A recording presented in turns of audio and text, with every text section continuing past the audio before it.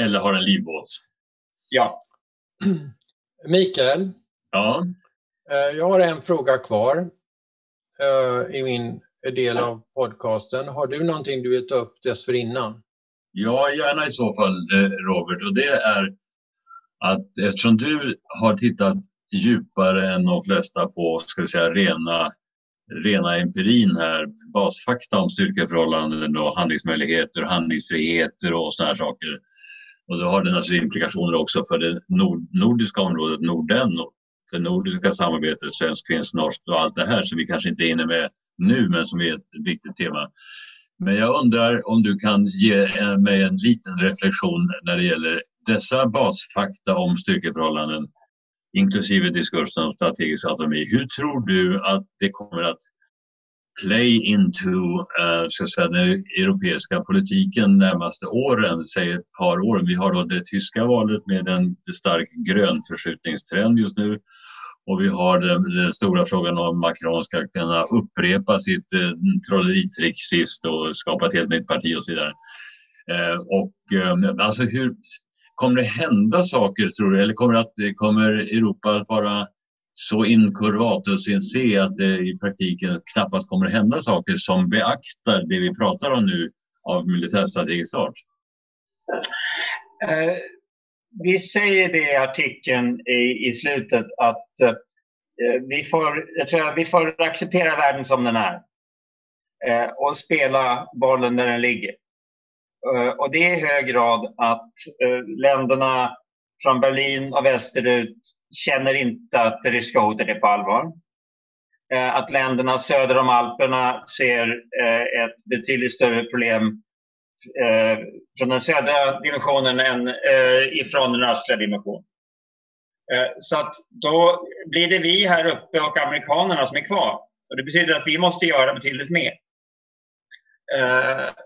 Sen betyder det också att om vi inte ska fastna i en så att säga fruktlös dragkamp mellan det sydliga och det östliga perspektivet, att nu är ju Sverige inte med i NATO, men så att säga de allierade och partner accepterar varandras perspektiv. Och i NATO så är den senaste slogan NATO 360, alltså kompassen runt. Att vi behöver så att säga acceptera att det franska sydfokuset är legitimt. Och i någon mån understöder det som vi gör då i Mali och som för övrigt även Estland gör i Mali, vilket är intressant. Och inte bara FN-insatsen utan även i den tuffare insatsen. Och i gengäld kan förvänta oss åtminstone ett visst franskt intresse för vår del av världen. Och att våra synpunkter angående Ryssland kanske lyssnas till i högre utsträckning än om vi bara hade suttit och skött oss själva. Så att jag tror att NATO kommer att gå mot en större uppdelning av olika coalitions of the willing än att NATO agerar liksom på 30. Och det tror jag var en av de stora insikterna i arbetet med en rapport som vi kallar för storvästern, alltså Western Military Capabilities. För att som svenskar tenderar vi att se NATO utifrån. Jag brukar säga att NATO är som en cirkushässa, den är vackrast på håll. I svensk debatt framstår det antingen som himmel eller helvete. På håll så ser man en blänkande tysk krigsmaskin under amerikansk befäl. Men om man sett NATO från insidan så ser man att det är en multilateral organisation med en massa käbblande nationella delegationer med nationella agender. Och så en liten grupp frustrerade byråkrater som försöker få det hela att fungera. Så att, och de interlokutörer vi pratade med när vi tog fram rapporten, de var rätt tydliga med att de första veckorna av ett krig kommer det inte vara NATO samfällt som agerar, utan det blir en mindre gruppering inom alliansen. Och sen kanske man kan få med sig helheten efter några veckor. Och den här realiteten tror jag vi behöver förhålla oss till. Men den kan också användas till vår fördel att så att säga, tydligare arbeta med den koalition av länder som skulle kunna vara aktiva om det händer, Gud förbjude, händer någonting obehagligt i vår värld. Då har jag en sista fråga, för nu börjar vi ta ganska lång tid. Och det är anknyter tillbaka till det här frågan om scenarier.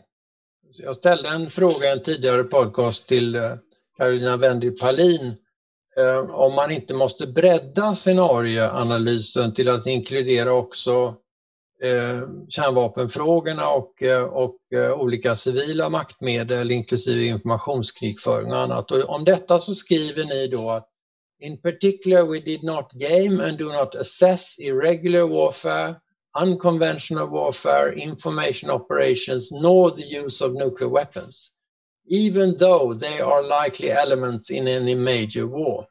Ja, en del av det här var ju problem som vi mötte i Europaprojektet redan på 80-talet, 90-talet i diskussionerna, och vi senare kom vi fram till kanske att det var för många då i själva verket mer uppenbart att kärnvapen skulle komma att användas även tidigt i ett eventuellt krig. Och frågan är, ni talar om att kärnvapenhotet kommer säkert att användas. Men vilka är förutsättningarna för att göra en bredare scenarieanalys kring de här frågorna? För att till syvende och sist så undrar man ju då, ja, om man gör den här konventionella analysen i det här frontavsnittet, vad innebär då en bredare analys? Innebär den att bilden ser bättre eller sämre ut för väst? Eller bättre eller sämre ut för öst? Vad tror du? För att Karo sa ju att nej, det går inte att göra en sån här bred scenario. Sådana breda scenarier funkar inte i praktiken. Spontant skulle jag säga sämre, men låt mig börja med att säga sämre för? Återkommer till det. Ja. Sämre för väst. Men det finns på sina håll en tro att vi på FOA sitter i godanrådare ute i Kista och bär tweedkavajer och röker pipa och läser goda böcker. Vi är en uppdragsstyrd myndighet sedan mer än 20 år, 25. Och vi jobbar med de frågor som vi får beställningar på. Och beställningen i det här fallet var att göra en analys av den västra militära förmågan. Inte göra hybridkrig, inte kärnvapenkrig och så vidare. Så att vi har levererat till kunden har beställt. Och det måste man alltid göra. Sen kan man, om man har tid över, leverera annat också som man tycker är viktigt. Men först måste man göra det kunden har beställt. Alltså hybrid- och gråzonsbollen, den har så många sprungit på de senaste åren efter Krim. Jag sprang på den lite grann i den första åren. Så den tycker jag är rätt uttjatad. Så den kan andra få hålla på med. Men kärnvapenbollen, den är understuderad skulle jag säga. Och den är särskilt understuderad i Sverige. En av de stora upplevelserna efter kalla kriget var ju att vi hade också i Europaprojektet inte förstått vilken roll som kärnvapen spelade i planeringen. Och i hög grad möjligheten av en eskalering till kärnvapennivå skulle ha påverkat även operationen i ett konventionellt krig. Det fanns alltid risken eller möjligheten av att det övergick till kärnvapenkrig. Det måste man vara förberedd på. Carl Bildt gjorde mig uppmärksam på en RAND-rapport som jag läste i vintras. Som handlar just om förutsättningarna att använda kärnvapen i ett begränsat europeiskt krig. Och den pekar mycket så att säga dystert på att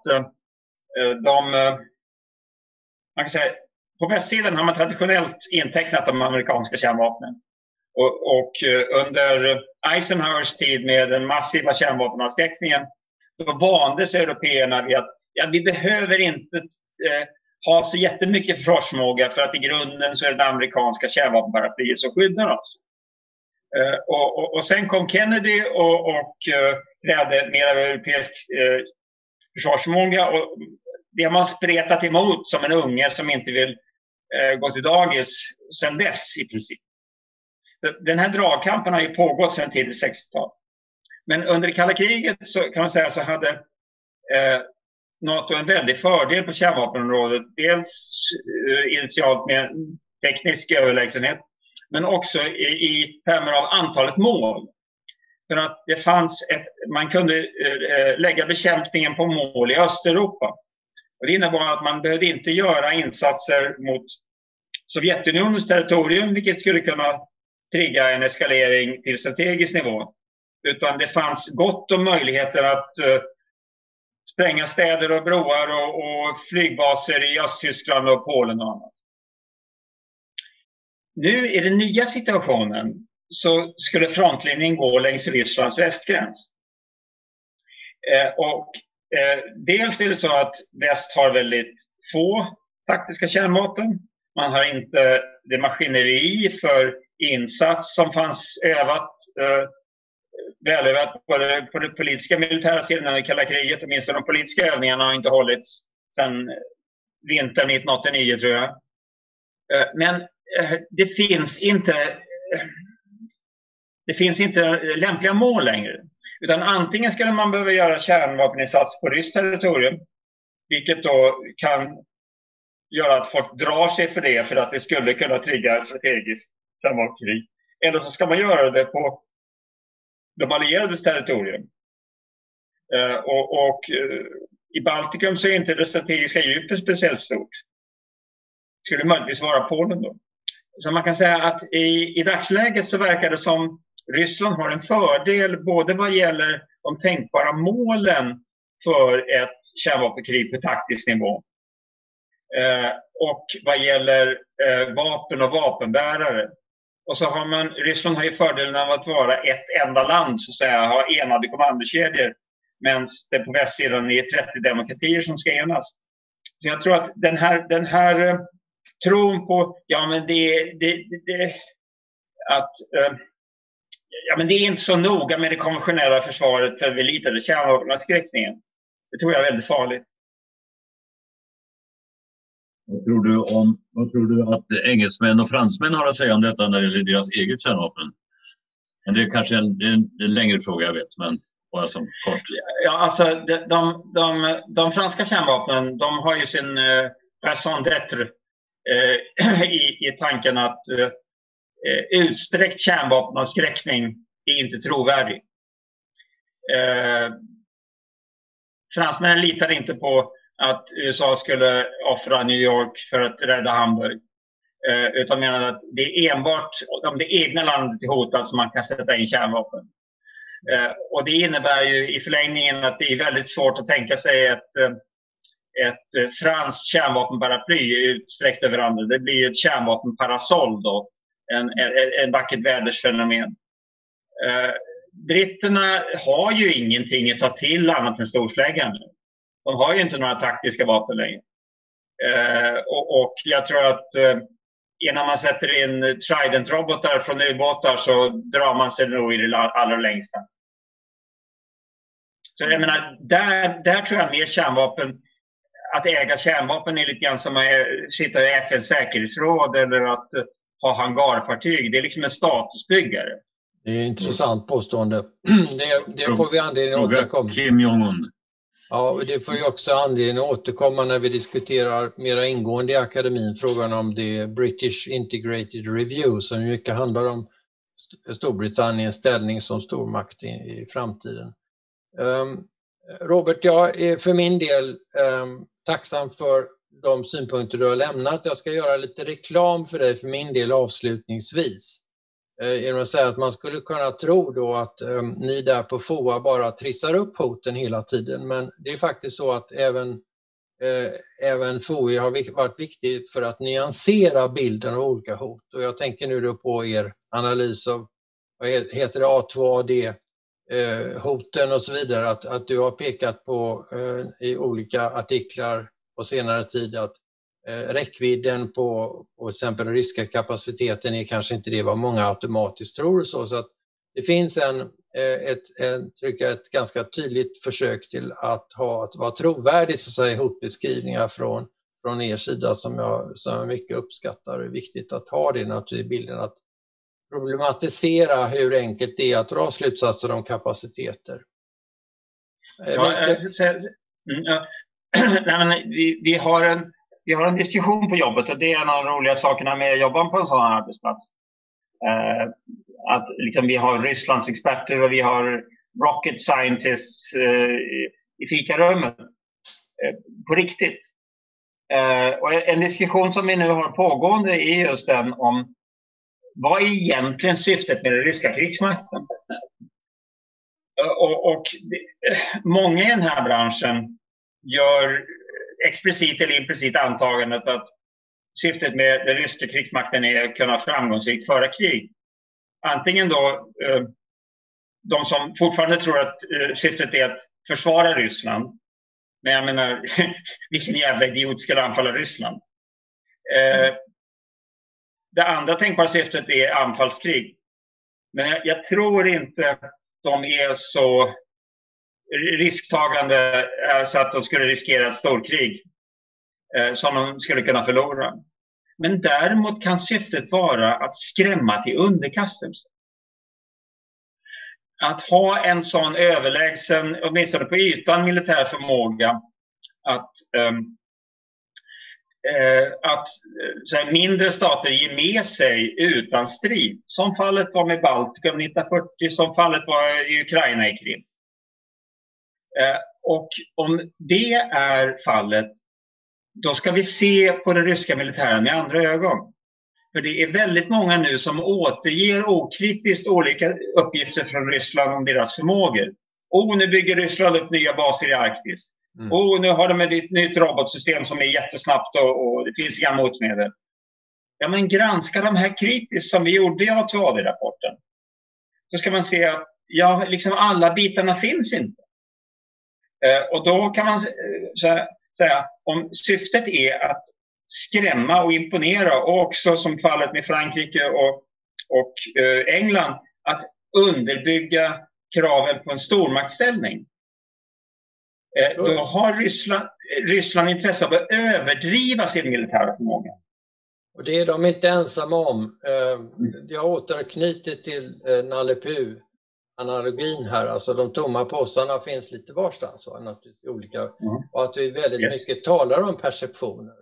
Både i öst och väst. Och de motföreställningar som finns i öst är ju också väldigt markanta kopplare som Oskar Jonsson har skrivit i Den färgade revolutionen och så vidare. Mikael, vill du säga några ord avslutningsvis? Ja, i så fall väldigt kort, i 1,5 mening. Det ena är att säga att det du säger nu om syften och behov av militär förmåga, det tror jag är oerhört tänkvärt. Och har också inrikespolitiska implikationer, väl, eller hur? Genom att det stärker en auktoritär regims ställning att omge sig med en Lukasjenko-aktig krigsmakt, om jag får säga så. Men det var mest som en randanmärkning. Jag antar att du håller med om det också. Gör du inte det får du skrika till eller slå mig någon gång när vi ses. Men jag vill tacka dig, Robert, för detta samtal. Jag kommer att gräva mig 1000-falt om allt som jag kommer på sen, som vi inte hade tid att ta upp. Men det har varit väldigt givande sedan. Tack för min del. Tack själva.